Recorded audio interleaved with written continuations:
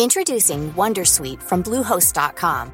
Website creation is hard, but now with Bluehost, you can answer a few simple questions about your business and get a unique WordPress website or store right away. From there, you can customize your design, colors, and content. And Bluehost automatically helps you get found in search engines like Google and Bing. From step-by-step guidance to suggested plugins, Bluehost makes WordPress wonderful for everyone. Go to bluehost.com/wondersuite.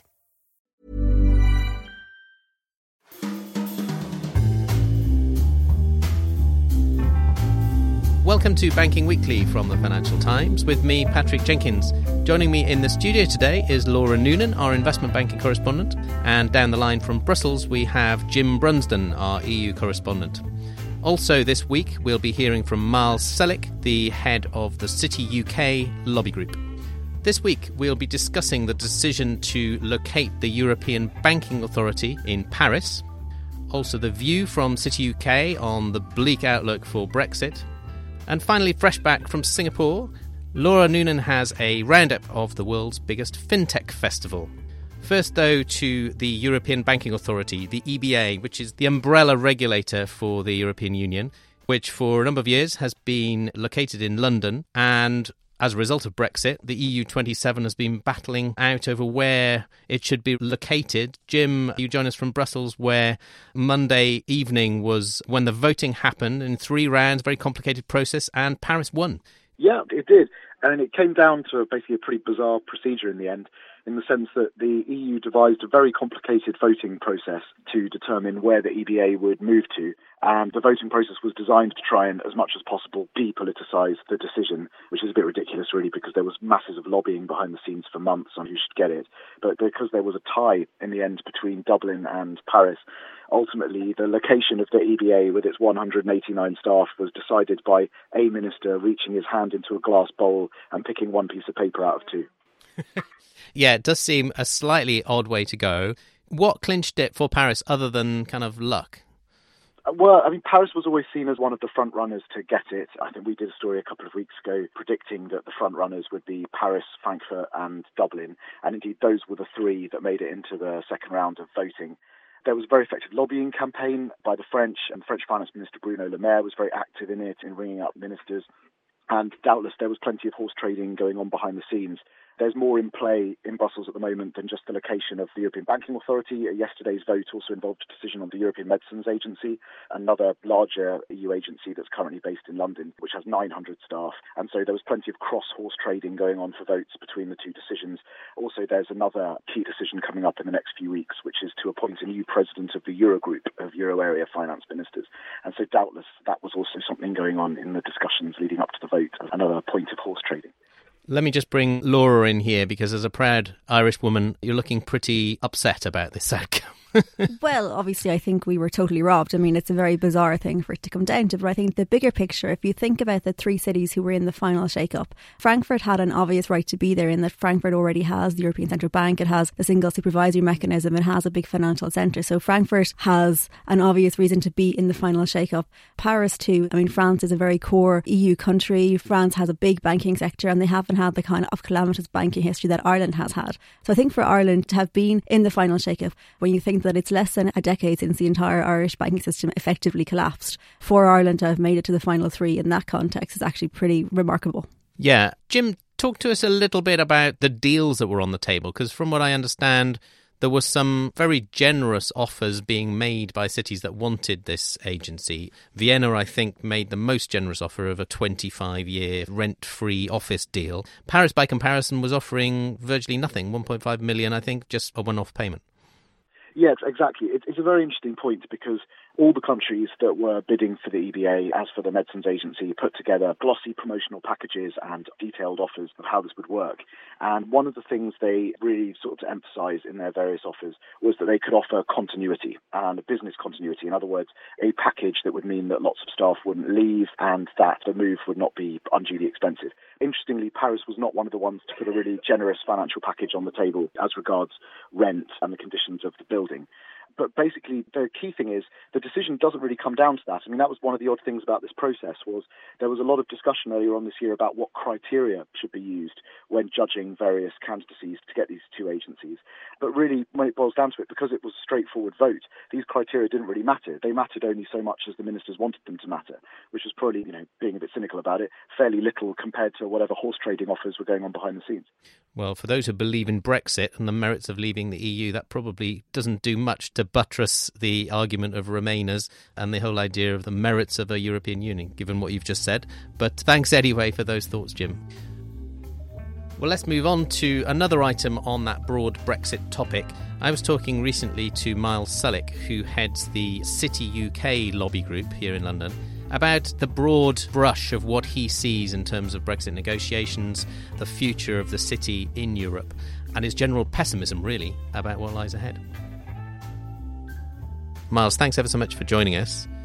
I suppose I'd just love to hear where you feel we're at in terms of the whole Brexit debate. It feels, looking from the outside, to be pretty chaotic, both from a political point of view and a financial services planning point of view. But are you any more optimistic? So I think the risk at the moment is that unless we have clarity on transitionals really this side of Christmas, but at the very latest early in Q1, then the risk is that industry goes effectively through both forms of Brexit, both through a hard Brexit and, if you like, a soft Brexit.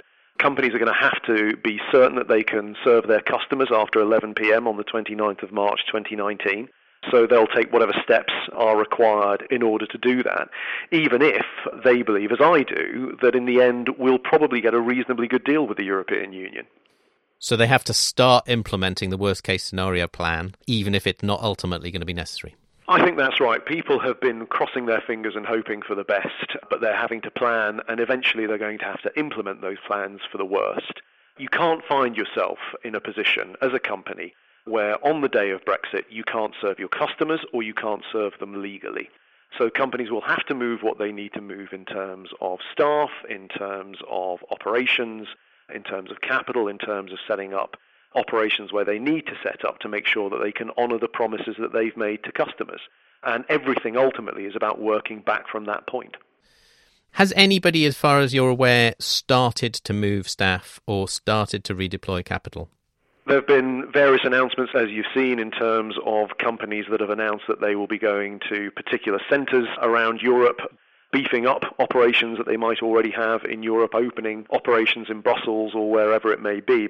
But what I think's interesting is that when you look at where the redeployments are likely to happen, it continues to fit with the analysis that Oliver Wyman put out roughly this time last year. The big winners from a disorderly Brexit or from a low-access Brexit aren't alternative European centres, they're New York and the Asian centres. What you'll see in those circumstances is that people will move operations back to their American HQs, or they'll beef up their American HQs, or they will move operations into Asia, where clients increasingly will want to book business, where you have a growing middle class, where you have economic growth that's world-leading. And so what happens is that actually the European ecosystem, this sort of intertwined, integrated ecosystem that the UK has been a part of for arguably for centuries, is weakened overall, and that's the real risk. Yes, because a lot of, obviously, the business that comes through London at the moment is not Europe-related at all. It's global business from Asia or Africa or Latin America that's booked here. And what you're saying is that by kind of opening the Pandora's box of the structure of European finance, then those global structures get revisited as well. What Brexit has done is it's kick-started or sped up a whole bunch of processes that would have happened over the next 5 to 10 years. Everything about where you're best in terms of your deployment of capital, of people, of talent, where economic growth is, where you're seeing the pools of capital and liquidity globally, the impact of disruptive technological change. Europe has been the domestic market for the UK for 2-3 centuries. It's been the launch pad that the UK has utilised, that London as a financial centre has utilised in terms of being an international financial centre, in much the same way that the domestic market in the United States gives the critical mass to New York that allows that to be an international financial centre. And it's an ecosystem. This isn't a mechanistic issue. This is something that has grown up organically over those 2 or 3 centuries. And you take parts away from that, or you play with it, or you interfere with it, and you create the risk of losing the critical mass and the cluster effect that has underpinned that growth and that role for that period. You said the end of the year or early quarter one is the time when banks and others are going to start moving people and capital. Why is that such a key point? Why so soon? It goes back to working back from where you need to be on the day of Brexit. So if you want to be confident, if you want to be certain that you can serve your customers on the day of Brexit, you therefore need to look at the various long lead items that you need to have in place to ensure that that happens. So that might be a banking license or the insurance permissions that you need. So how long is that going to take? What's the normal process? Factor in the degree of time for the likelihood that there will be more of these licenses being applied for than regulators in the other European centres would normally be dealing with. Factor in the time for moving operations, for moving capital. Factor in the time for moving people. And it's not just moving people, it's about recruiting locally. Does the local talent pool exist? If not, how do you supplement that? These are all long lead time items. It's one of the reasons why this industry is probably a little bit further ahead in terms of its planning and its contingencies than some other industries. It's a highly regulated industry. It operates with highly sophisticated and highly complex instruments. And you need to be able to make sure that you can have all of those elements in place such that you can be certain that you can guarantee that you can continue providing services to customers in the way that you have been. And then there are also issues that ultimately are outside the industry's control. So contract continuity, an issue that's been well rehearsed, making sure that all those contracts are still operable on the basis that they were previously. So all of this, as I say, is a complex, interconnected web of systems and mechanisms and issues that need to be in place so that people can be certain that they are legally serving their customers on the day that Brexit is implemented. Now, you said you're confident that ultimately a decent deal will come about. Obviously, no one can be certain about that, but you're confident about it. If, as you say, a lot of financial services companies have preempted that outcome by planning for the worst case, moving people and capital, what happens when the decent deal comes around? Do they repatriate everything, or is that business that's lost for good? I'm confident there'll be a decent deal because I think it's clearly in the economic advantages of everybody involved that there is a decent deal. The logic, the economic logic, and ultimately economic logic helps dictate political logic, will play towards that. London is proving sticky. People don't particularly want to leave London. They're doing what they can to stay in London. If, as I hope, we end up in a situation where there is a reasonable deal between the UK and the EU 27, I don't expect that that will lead to a significant wind back of operations back into London, certainly in the short to medium term. I think once a planning director has gone through the process that he or she needs to go through to determine where they need to be, once they've appointed people, leased office space, whatever the situation may require, it's very difficult to then go back to a board and then suggest that you need to spend a significant amount of money to then move all of those issues, all of those elements back into the UK. I think what's more likely is that people will move the bare minimum they need to move to have the optionality to scale up if necessary. And then over the intervening years and the years ahead, people will determine where they put the balance of their activity and their resource and their recruitment. And if the UK continues, as I'm sure it will, to be a major international financial centre, and London continues to be a major international financial centre, remains competitive and remains the preeminent European centre, then over the long term, I'm confident that that will continue to support the growth of UK financial and professional services. A final question for you. When you look at the political landscape, what do you worry about the most? Is it the fragility of the UK government or something else? It's uncertainty. It's uncertainty. So from the point of view of both sides of the Channel, or indeed both sides of the Irish Sea and the North Sea, what business always craves is stability and certainty. And if we can have clarity about the direction that we need to head in terms of transitionals, clarity about the increasingly important in the days ahead about what the shape of the final deal will look like, the sort of underpinnings, if you like, the philosophical underpinnings of the vision for the relationship between the UK and the European Union over the long term. You know, there's been a lot of attention on the difficulties of the negotiations. One thing that I think doesn't always get the attention it deserves is the comment that's been used in the Prime Minister's speeches at Lancaster House and in Florence about this idea of a deep strategic partnership between the UK and the European Union, and that appetite also exists on the other side of the channel. So once we're through the Brexit negotiations, what does that final relationship look like, and how do we move forward in a way that is in the mutual advantage of both sides? Let's hope you're right in concluding your comments on an optimistic note. Miles Selick, the head of Citi UK, thank you very much. Thank you very much, Patrick. Finally, let's move on to Singapore. Laura, you're just back from the city-state. You were there to host, among other things, a fintech festival, which you were telling me was the biggest in the world. Yeah, they had 25,000 people attending the Singapore Festival of Fintech over Monday to Friday last week. So that's the biggest fintech festival by some mile anywhere in the world. They had 300 people exhibiting stalls there as well, trying to basically win both investors and also trying to win over banks and other people who they might sell their services to. So it was a very big event. And what came out of it? Were the big themes that clearly emerged? What did you come away with? One of the things that did really strike me was how much of what's happening looks very similar to the outsider. So while there were 300 stalls there were far fewer different kinds of things. So we saw a lot around the authentication process. This is basically various firms coming up with better and cleverer ways for banks to authenticate users. Everything from using fingerprint scanning to retinal scanning to other ways of doing that.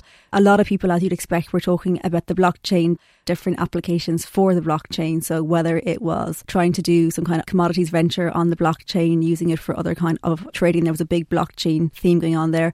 Artificial intelligence also ranked pretty highly, so people using it for everything from some of the back to mid-office stuff, artificial intelligent personal assistants, to using it for trading, using it for asset management decisions. So that was another big theme. Then the kind of IT and ops space generally, so various ways to be more efficient. Also a fair bit around the front-end customer space. So this is basically different apps and different ways to enhance how you interact with your customers. Now, you may think that most banks are actually already doing a lot of this, and the answer is that they are. It's just these firms all think they can help banks to do them better. Final point, is it a coincidence that the world's biggest fintech festival was happening in Singapore, or is Singapore really at the forefront of fintech globally? Singapore really wants to be at the forefront of fintech globally. So the event was hosted by the Monetary Authority of Singapore.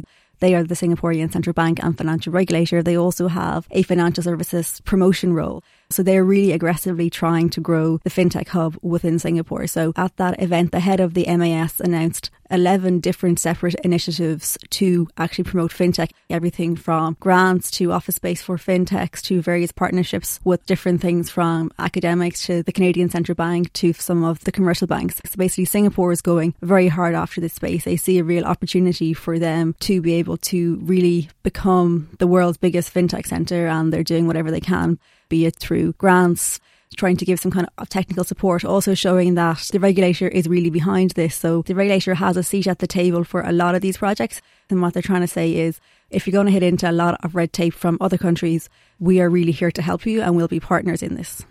Definitely one to watch. Thank you for that. Well, that's it for this week. All that's left for me to do is to thank Laura here in the studio, Jim in Brussels, and also our guest Miles Selick from Citi UK. Remember, you can keep up to date with all of the latest banking stories at ft.com/banking. Banking Weekly was produced by Fiona Simon. Until next week, goodbye.